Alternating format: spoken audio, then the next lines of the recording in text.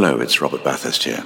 I was one of the first guests on My Time Capsule, and Mike has asked me to tell you that you can now listen to the podcast ad-free by subscribing to Acast Plus. Details of how to join are in the description of each episode. Mike says it's very reasonably priced. In fact, Mike says it's a bargain. And who am I to disagree? Locked here in his cellar.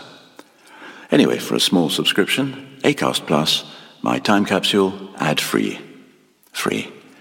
Unlike me.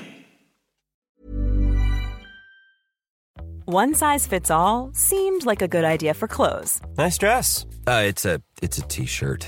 Until you tried it on. Same goes for your healthcare. That's why United Healthcare offers a variety of flexible, budget-friendly coverage for medical, vision, dental, and more. So whether you're between jobs, coming off a parent's plan, or even missed open enrollment, you can find the plan that fits you best. Find out more about United Healthcare coverage at uh1.com. That's uh1.com. Ever catch yourself eating the same flavorless dinner 3 days in a row? Dreaming of something better? Well, HelloFresh is your guilt-free dream come true, baby. It's me, Keke Palmer. Let's wake up those taste buds with hot, juicy pecan-crusted chicken or garlic butter shrimp scampi. Hello Fresh. Stop dreaming of all the delicious possibilities and dig in at HelloFresh.com. Let's get this dinner party started.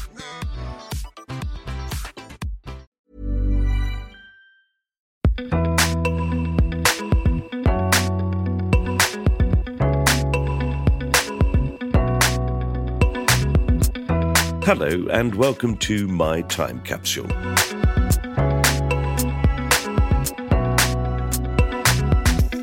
I'm Mike Fenton-Stevens, and in this podcast I ask various guests what the 5 things are that they would like to preserve in a time capsule. They can pick 4 things that they love, but they also have to choose one thing that they rather regret, something they'd like to bury in the ground and never have to think about again. My guest in this episode is the writer Mark Billingham, whose Tom Thorne crime novels have been bestsellers for the past 20 years. But Mark actually started his career as an actor and stand-up comedian, and he's headlined at the Comedy Store in London on many occasions. As an actor, his most notable role was in the multi-award-winning children's TV series Maid Marian and Her Merry Men, created and written by Tony Robinson, in which he played Gary, the dim-witted but lovable guard, working for the Sheriff of Nottingham. By Series 4 of this highly successful TV series, Mark and his collaborator, David Lloyd, were co-writing the show. Mark continued to write scripts, adapting Dick King-Smith's Harry's Mad and writing Night School for Granada TV. But his real love became writing novels. To date, he's written 17 Tom Thorne novels and a number of other crime novels. The latest Tom Thorne novel, Crybaby, is actually a prequel to the very first, Sleepyhead. And Sleepyhead was adapted for TV in 2010 and starred the actor David Morrissey. Not bad. So let's find out what one of Britain's most successful crime writers would choose from his life to put in a time capsule, and the thing he'd like to reject from his life and banish to a hole in the ground. And I have to say, as the Americans say sometimes, this is a doozy.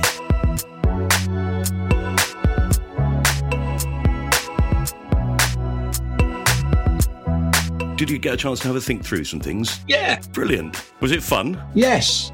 It was, it's whittling it down to 5, really, but I've done it. Good man. Okay, well, let's find out what they are. Okay. Mark, it's great to have you on My Time Capsule. We've known each other for a long time, haven't we? Yes. But we don't see each other very often. No, I mean, I suppose that's the way of the world, and even more so during the pandemic, obviously. But I can't remember where we first met or when we first met. It's going back a way, isn't it? I think it must be before Maid Marian. Yes. I know when that started, I said to my friend Ramsey, who was in it, and I said, I know Mark. So I remember knowing you then. So we're talking a good some decades.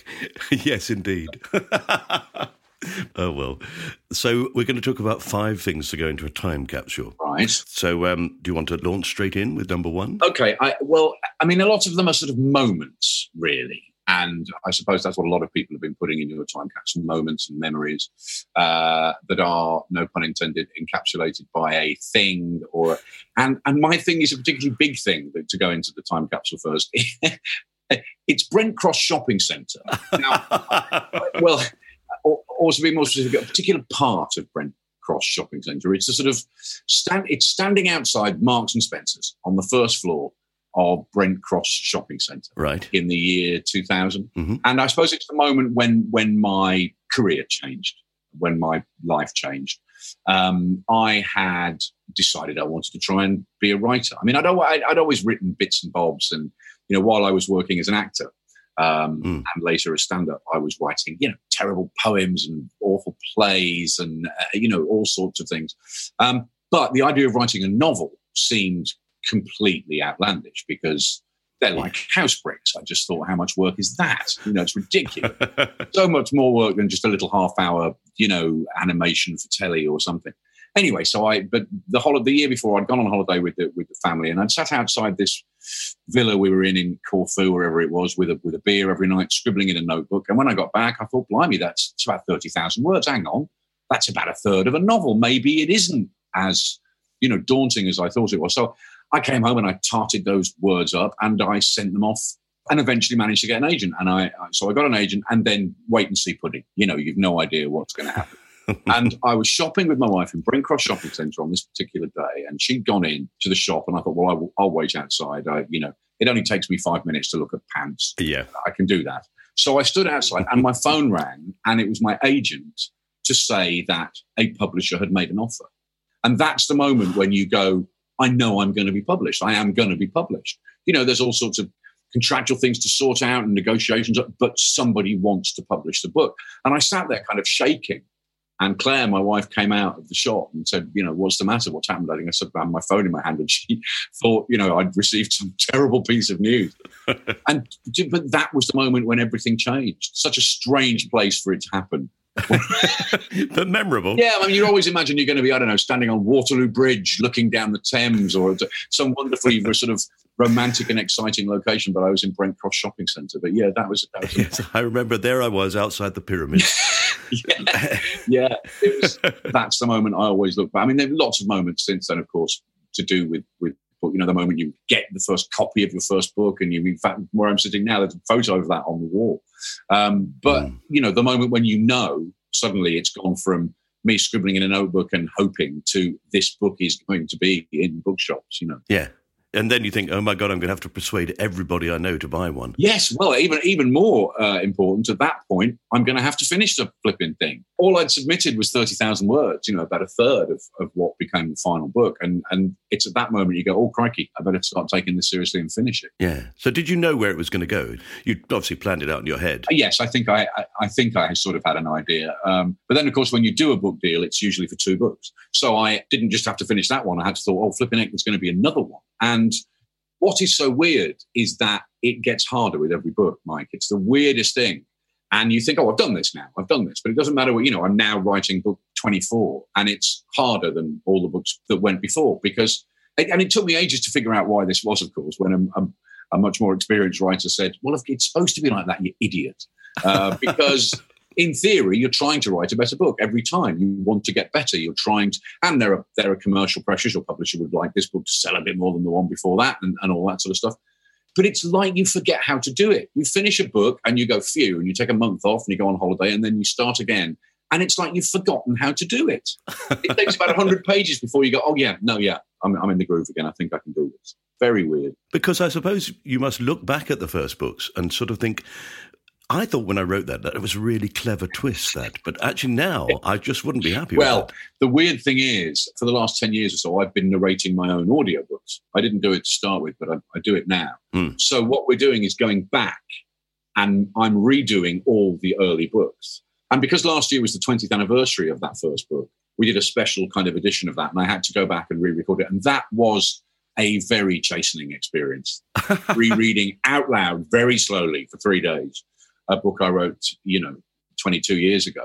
And of course, I do so many things differently, and bits of it were rather embarrassing to look back on. But, you make your mistakes early on. You hope you get them out of the way. You have to live with them. And they're of their time. Yes. We're the sum of our influences. Mm-hmm. And, I was trying to be a bit like that writer and sound a little bit like that writer. And I think it takes you 2 or 3 books before you go, yeah, that's my voice. I don't speak in, as you've already discovered, I don't speak in short, muscular sentences. I gabble and ramble and my writing has become a bit more gambly and rambly, but better. Yeah, I agree. I really like Tom Thorne. I've enjoyed his journey. Well, thank you. I have to take a break from him every so often. I think that's the only way I can stick with him is to go away and do something else for a year or collaborate with somebody on something very different. And then, if I was writing him every single book for 22, 23 years, I think I'd get bored. And the minute you get bored, that's when your reader will get bored. Yeah, bound to be. So, Brent Cross, did you have to travel far for that joy of walking into Brent Cross shopping centre? No, Brent Cross is about a 20-minute drive. It was the only place. It was the only place near to where we live where you could do that and go and, get your pants and have some coffee and, buy a CD or whatever it might be. And now, of course, you can go all sorts of, or you don't leave home at all. But yeah, so I hope this time capsule is fairly big, although there's somewhere even bigger coming. I have to warn you. Okay. All right, I'll start digging. Okay. Fantastic. All right. So that outside Marks and Spencer's, Brent Cross Shopping Centre. Yes, on the sort of first floor. Okay, that goes into the time capsule. That's item number 1, Mark. Thank you. Brilliant. Okay, so what's your second item? Well, the second item is a song. So I don't know what format you want to put that on. Is it this song on CD? Is it this song being performed live? Oh, yeah. Is it the original band? Yes, indeed. Well, it's not even it's actually a cover version of a song. Anyway, I'll get to it. The song is It Must Be Love by Madness. And this is very soppy, but this is kind of... My wife and I met on a kids' TV show that she was directing and I was presenting called What's That Noise? Years and years ago, where we would travel to a different city and look at the music everywhere from chamber orchestras to buskers to whatever. And then we'd gather all the musicians together at the end for a sort of live jam session. It was a great fun show and travelled around the country. And I knew really quite quickly, I'd actually met my wife, bizarrely, a year or two before that, where she'd auditioned me to present a show called Going Live, kids' Saturday morning TV show. Oh, my word. And I'd auditioned to present it and not got the job. She always maintains that she wanted me to get the job, but she was overruled. She always maintains that. So a year or two later, she thought of me again to present this kids' music show, along with the other half of a double act I was in at that time, called the Tracy Brothers. And we presented this show. And anyway, we were in Manchester, and I think we'd started to have a little look at each other. And of course, it's terribly unprofessional for the presenter and the director to be, romantically involved. But we'd started, exchanging meaningful looks. And anyway, one night we went out in Manchester and we were in a club and I asked her to dance. And as we took to the dance floor, this piece of music came on. Oh. It was one of those real moments where we just sort of looked at each other and it was like, shall we? And, cut to umpteen years later when it's the song we did for our first dance at our wedding. And so it's always been a special song. It Must Be Loved by Madness, yeah. Oh, how brilliant.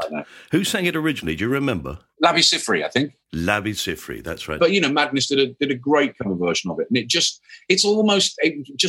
so perfect. Literally, we walked onto the dance floor and the previous record, whatever it was, finished. And on came It Must Be Loved by Madness. Oh, my God. If you rewrote that scene, the mirror ball would start going round. Yes, I know. And it would be Hugh Grant asking whoever to dance.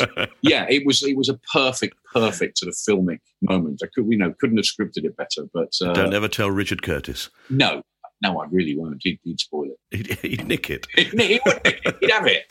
And that's been fruitful as well, hasn't it, as a marriage? It has, 25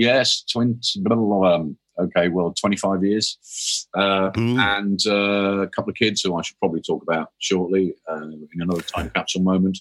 Has anybody come on the time capsule and just put a whole bunch of stuff in that's got nothing whatsoever to do with their families or their loved ones? And, it sort of strikes me that, is the time capsule for me to dig up in future years or for aliens? Now, having done over 100 of these, yes. I've still not really worked that out. Okay. I sort of generally try to assume, I assume actually that it's for you. Yeah. But it's a personal thing. These are things that are very personal to you.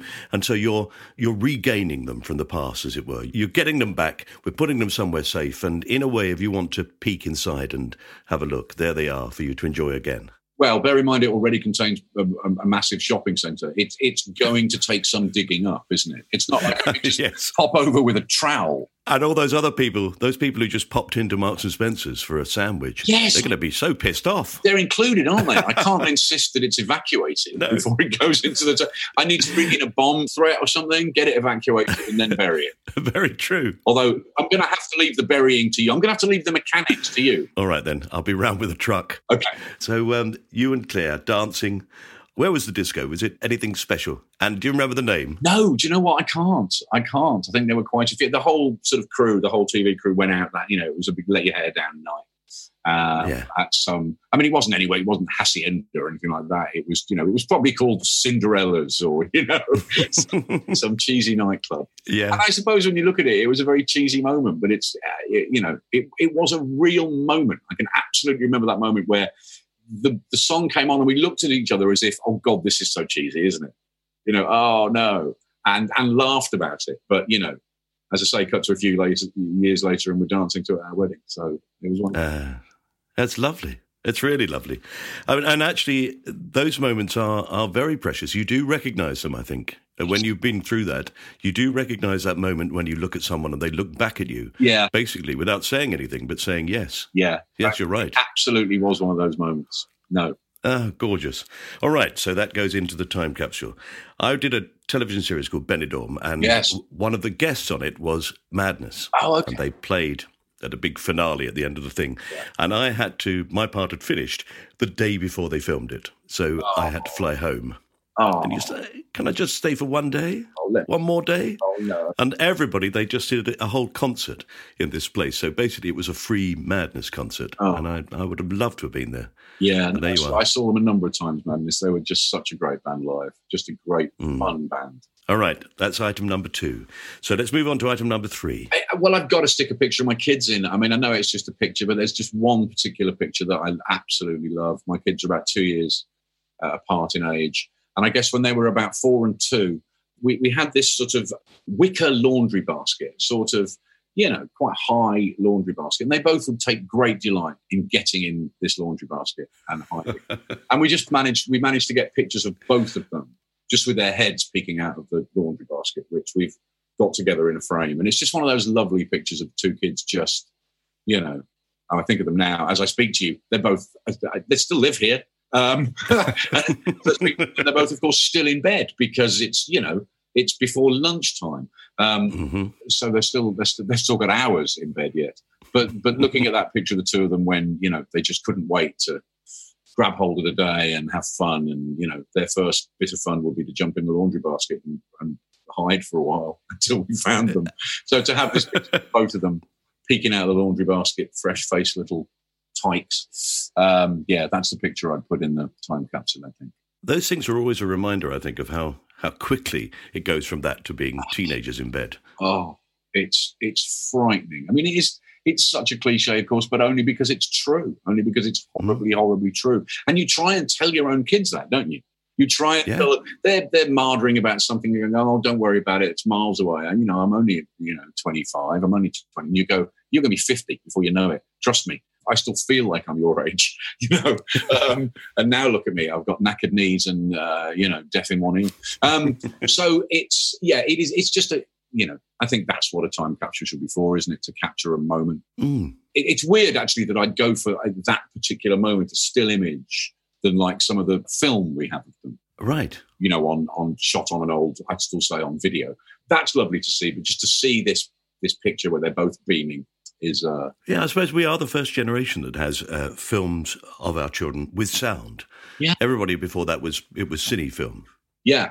And it's lovely to see. I love seeing documentaries where they show that stuff, where they show old footage of people, until it's sped up or in black and white, sepia even, or whatever. But actually, when you do look back at those early video films that you made of your own children, the thing that always strikes you about it, I think, is their voices. You've forgotten what they sound like. Yeah. And you go, oh, God, isn't it high? What a sweet little voice they've got. I know. And when they watch it, because, of course, they're, seeing themselves, and, of course, we can't do it. have you ever seen any footage of yourself as a child? No. But absolutely they can. And I think they're always amazed, going, look at me, look at my hair, look at what I was wearing, look at, And, I remember that. I remember buying those shoes, or I remember, it is such a weird thing. God, we could spend the next half hour just talking about the joys and woes of parenthood. But, it's, obviously there was always going to be a kid-related item in the time capsule. And, just that particular photo. And have they indicated any sort of direction in life? No. No. And it's weird. I mean, that's one of the things I was hinting at when I was talking about how quickly the time goes. They're like, oh, we've got ages yet. And of course, partly they're right, because if I think of where I was when I was their age, it's not what I'm doing now. It's not what I now consider to be what I laughably call a career, which has been a concerted effort to avoid a proper job, just showing off in one way or another, acting. It's all a performance, Mike. It's all giving a performance. I mean, what's really odd is that I don't know whether you did this, but during lockdown, fairly late on, I kind of hit a wall. I did hit a bit of a wall quite late on where I went, you know what, I've bloody had enough of this. But it was quite late. I mean, most of the time I quite enjoyed it. I admit that guiltily. Yeah. It didn't stop me working. I could write. I could, do all sorts of things. And I was fine. And I don't love crowds. I was fine with it. But there did come a point where I went, no, enough now. And my wife said to me, you know what it is? You need an audience. And she was absolutely right. It's kind of a weird thing to admit to yourself. But yes, because the one thing I couldn't do, I could write the books, but I couldn't go out on tour with them. I couldn't do book festivals and stand up in bookshops, or I couldn't do that stuff.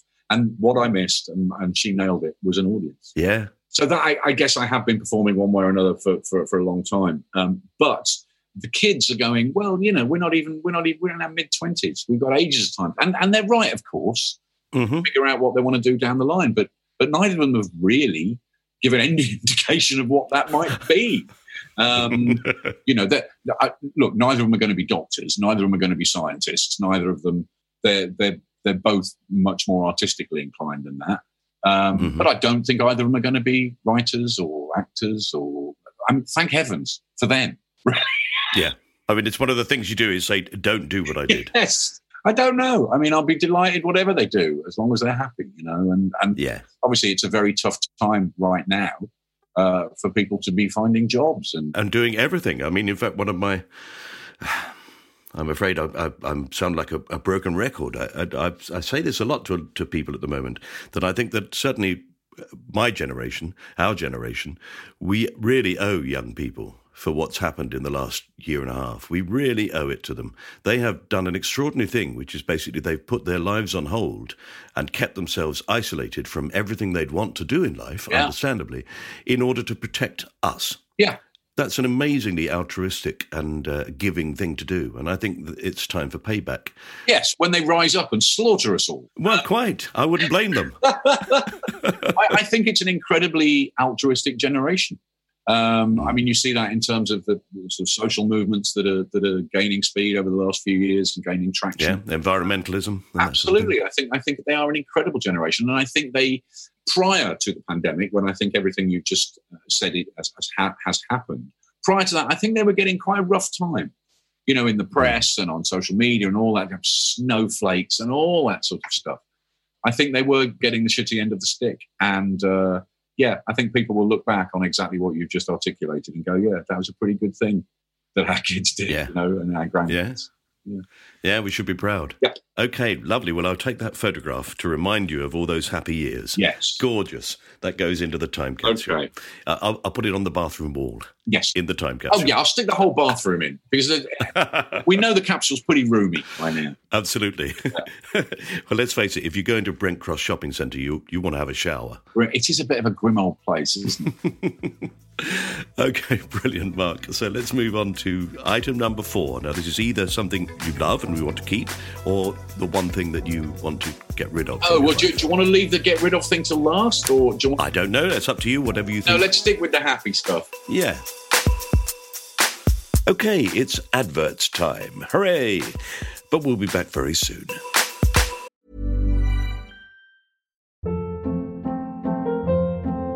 Hold up. What was that? Boring. No flavor. That was as bad as those leftovers you ate all week. Keke Palmer here. And it's time to say hello to something fresh and guilt-free. Hello Fresh. Jazz up dinner with pecan-crusted chicken or garlic butter shrimp scampi. Now that's music to my mouth. Hello Fresh. Let's get this dinner party started. Discover all the delicious possibilities at HelloFresh.com.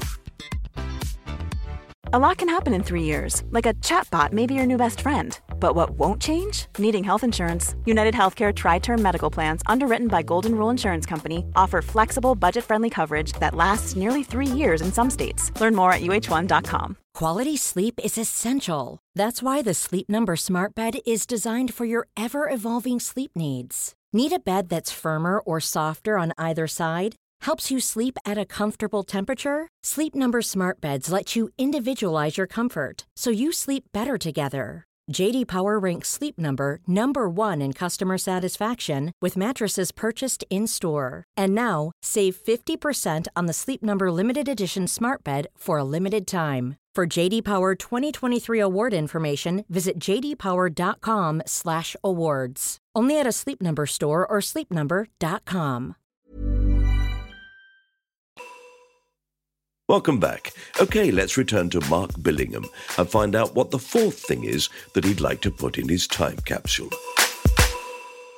Okay, well, it's odd because when I was talking to you about this via email before we, arranged the time to do the recording, you were talking about some of the things it could be, and it's actually one of the things you mentioned.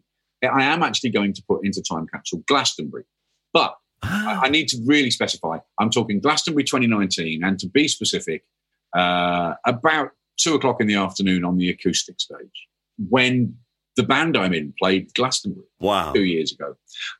Myself and a bunch of fellow crime writers, for a bit of fun a few years ago, put this band together called the Fun Loving Crime Writers. And it was just a bit of fun that we knocked together at a festival and did all over the country at book festivals. We'd go on, at 10 o'clock at night, and we do cover versions. We do cover versions of songs about crime. Largely songs about murder, of which there are many hundred. So we do everything from, Psycho Killer to By the Talking Heads, Watching the Detectives, Elvis Costello, I Fought the Law, The Clash, and we do it. Oh, brilliant. What a brilliant idea. Oh, it's great fun. I'd buy that album tomorrow. Well, it was just a bit of fun. We're a party band. And the thing I always say is we're a lot better than you think we're going to be, which is not much of a selling point. I get that. I shouldn't write the band's press release.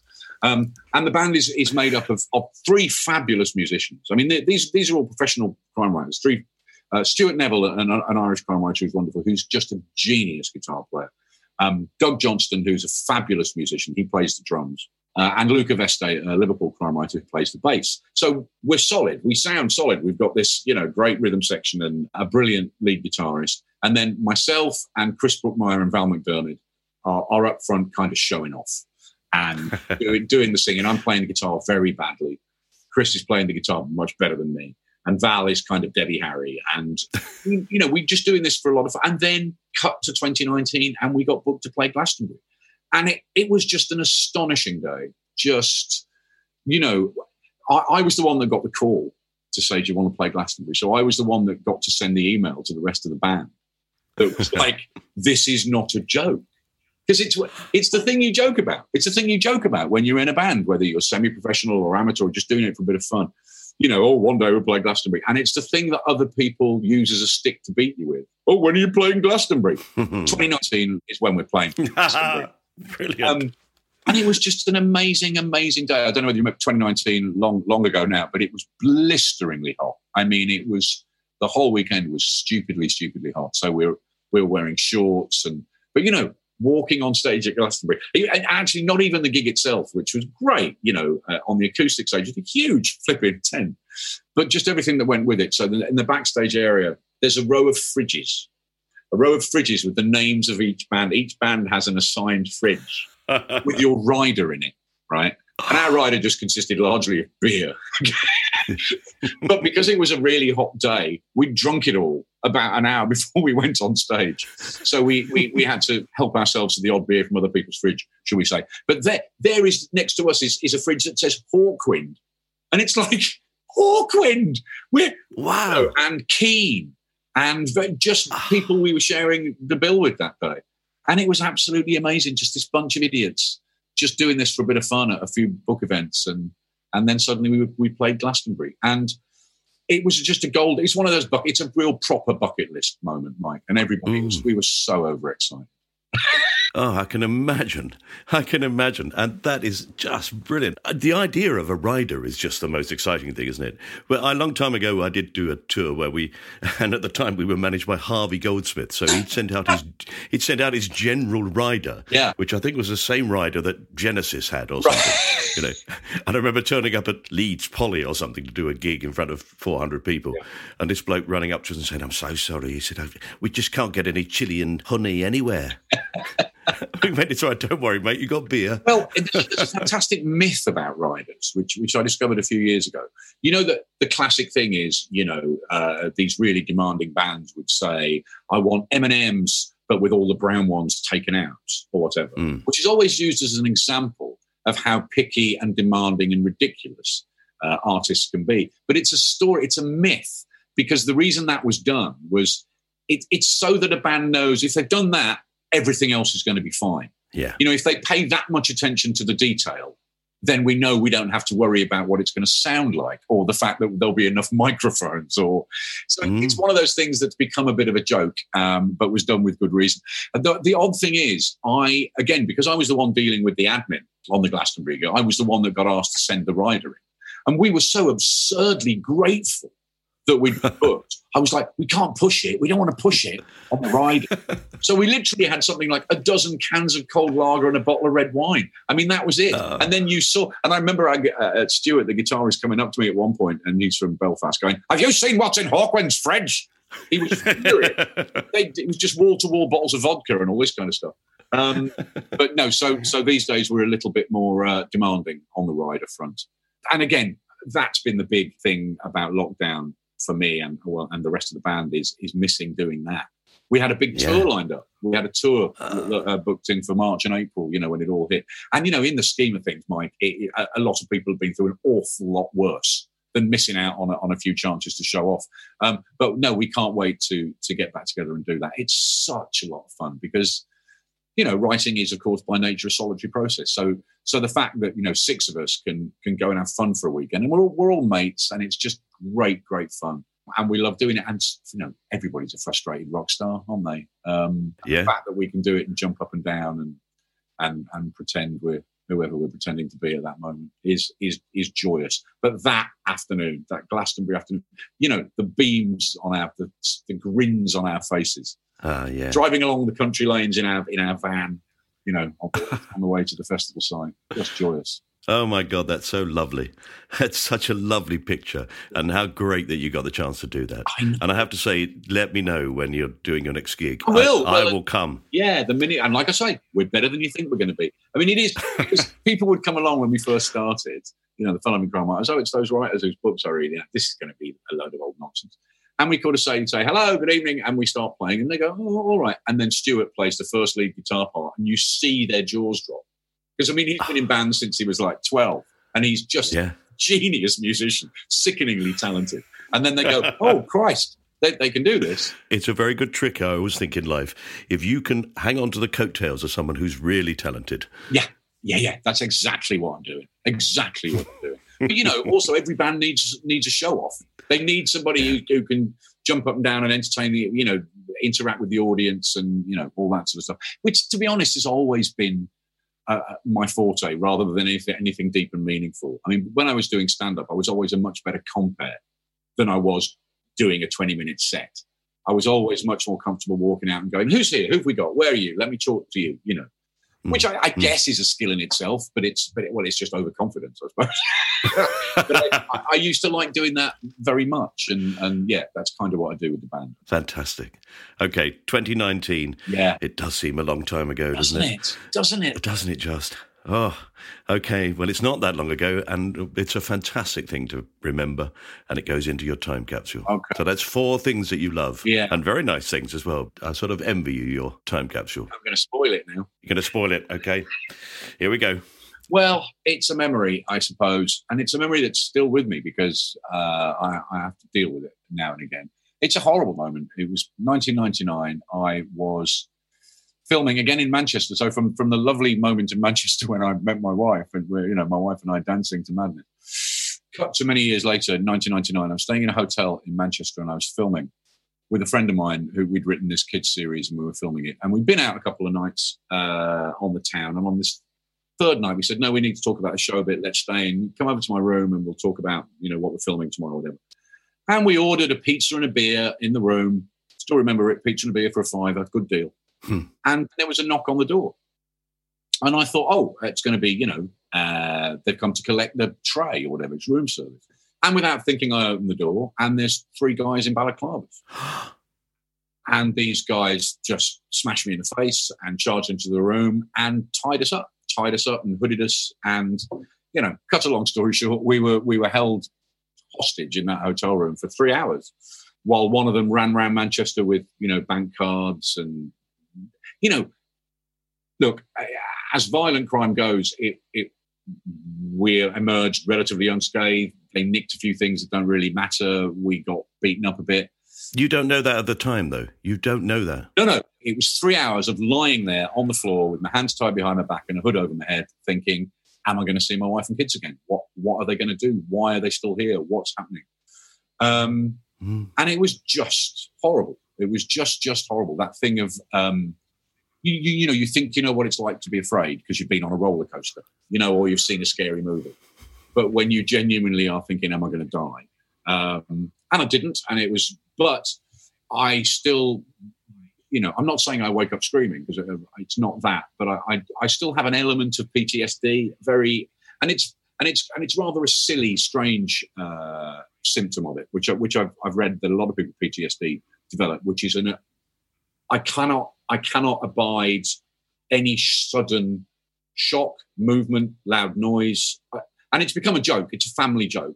So if somebody walks into a room, I don't just go, oh, I go, ah! I mean, I'm or somebody drops a saucepan. And I certainly never had that before. No. So, yeah, I would happily banish those 3 hours between, 10 o'clock and 1 o'clock in the morning. The reason they stayed so long, just a bizarre little prosaic detail, was the guy that ran around with the bank card that he got off me needed to use the bank card either side of midnight so he could get 2 days worth of money.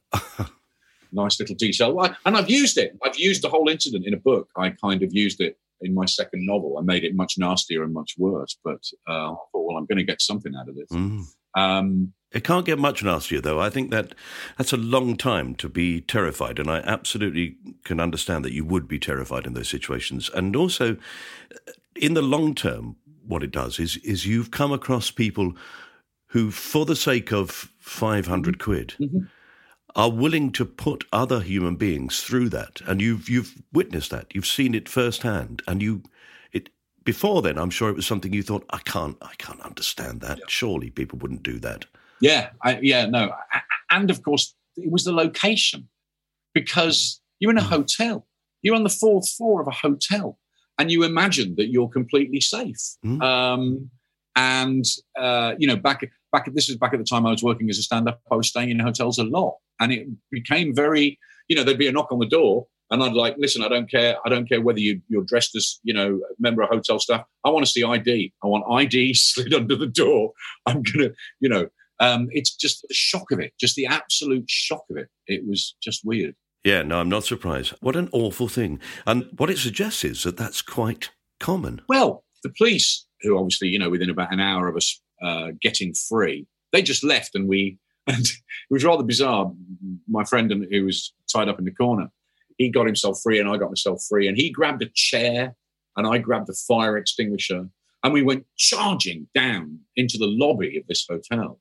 And of course, nobody in the hotel had any idea this was happening. So in the lobby, it's just people just coming and going. And these lunatics come charging down the stairs with fire extinguisher. And we go, what's going on? And we went, well, we'll tell you what's going on. We've just been... And the police turned up, and the police said that they'd never heard of anything like it happening before.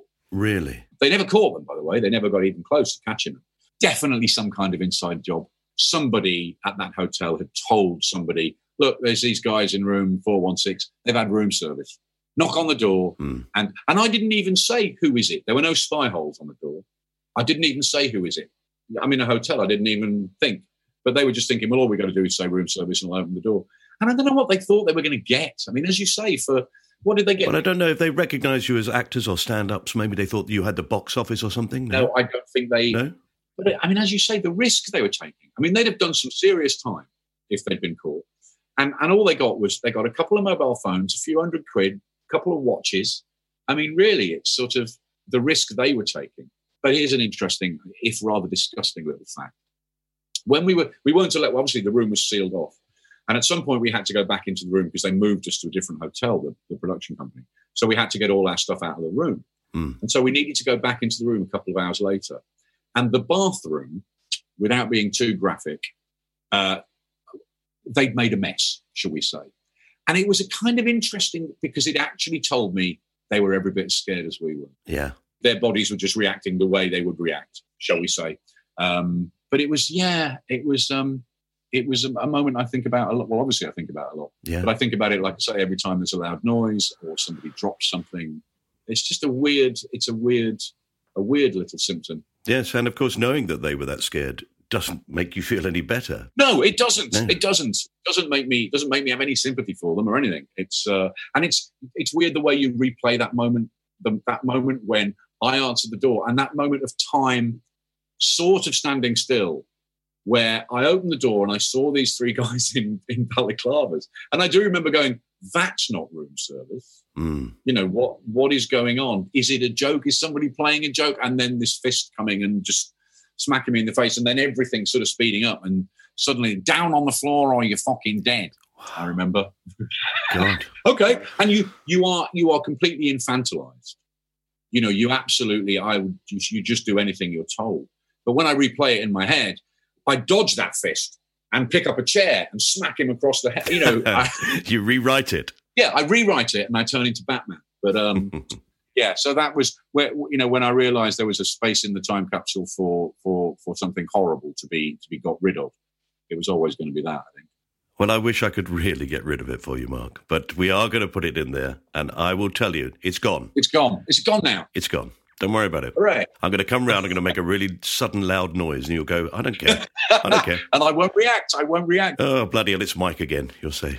Oh, here he is, with his trumpet outside the window. And his scary mask. Mark, it's really been great talking to you. Well, I'm sorry the time capsule is so huge. When I first saw it, my time capsule for me equals the Blue Peter time capsule. That's the only thing which was what? How big was it? It was tiny. It was a tiny little thing that they plant in a Blue Peter garden. But now, in these days of, what's the biggest thing anybody's put in so far? Craig Ferguson put America. Okay, that's large. That's big. That's a big old time capsule. Okay. It feels very small compared to that. It's only a shopping centre in Glastonbury. I'm afraid also an entire hotel in Manchester. Oh, yeah. But still, you can get that in one small American city. Small fry. Tiny. It's nothing. Right, I'm going to go and start up the digger. Okay. I'll see you soon, I hope. Cheers, Mike. Thanks a lot. You have been listening to My Time Capsule with me, Mike Fenton-Stevens, and my lovely guest, Mark Billingham. I'm sure if you haven't read any of Mark's work, then this will have inspired you to have a go. I can't recommend them highly enough. And I hope we've inspired you to listen to more My Time Capsules. If we have, then you can subscribe to this podcast on the podcast provider of your choice. You're a free agent. Do that and you'll receive all episodes as they become available. And of course, while you're subscribing, you might as well rate the show and then maybe leave a short review to encourage others to listen. And then if you could come round and cut my grass, that would be great. Thanks. And you can follow me or My Time Capsule on Twitter and Instagram, and of course Facebook, if you're that way inclined, to find out about all the guests we've got coming up. If you find the theme tune, which you can hear in the background, gets your foot tapping, then you can actually download a full version of it from Spotify. It was written by the intriguingly named Pass the Peas Music. This was a cast-off production for Acast. The producer was John Fenton-Stevens. And that's it. I'll leave you with this question. The next time you're lucky enough to be staying in a hotel and there's a knock on the door and you think it's room service, will you look through the little peephole before opening it? I bloody well will. Bye.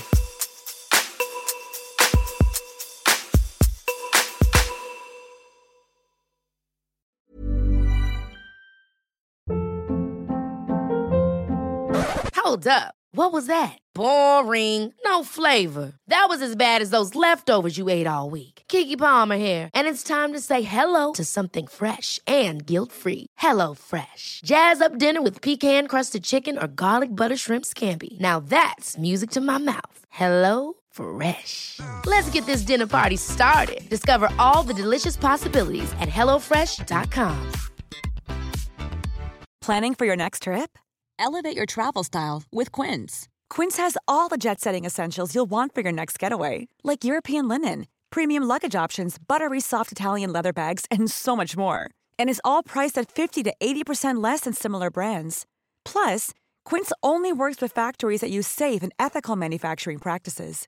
Pack your bags with high-quality essentials you'll be wearing for vacations to come with Quince. Go to quince.com/pack for free shipping and 365-day returns.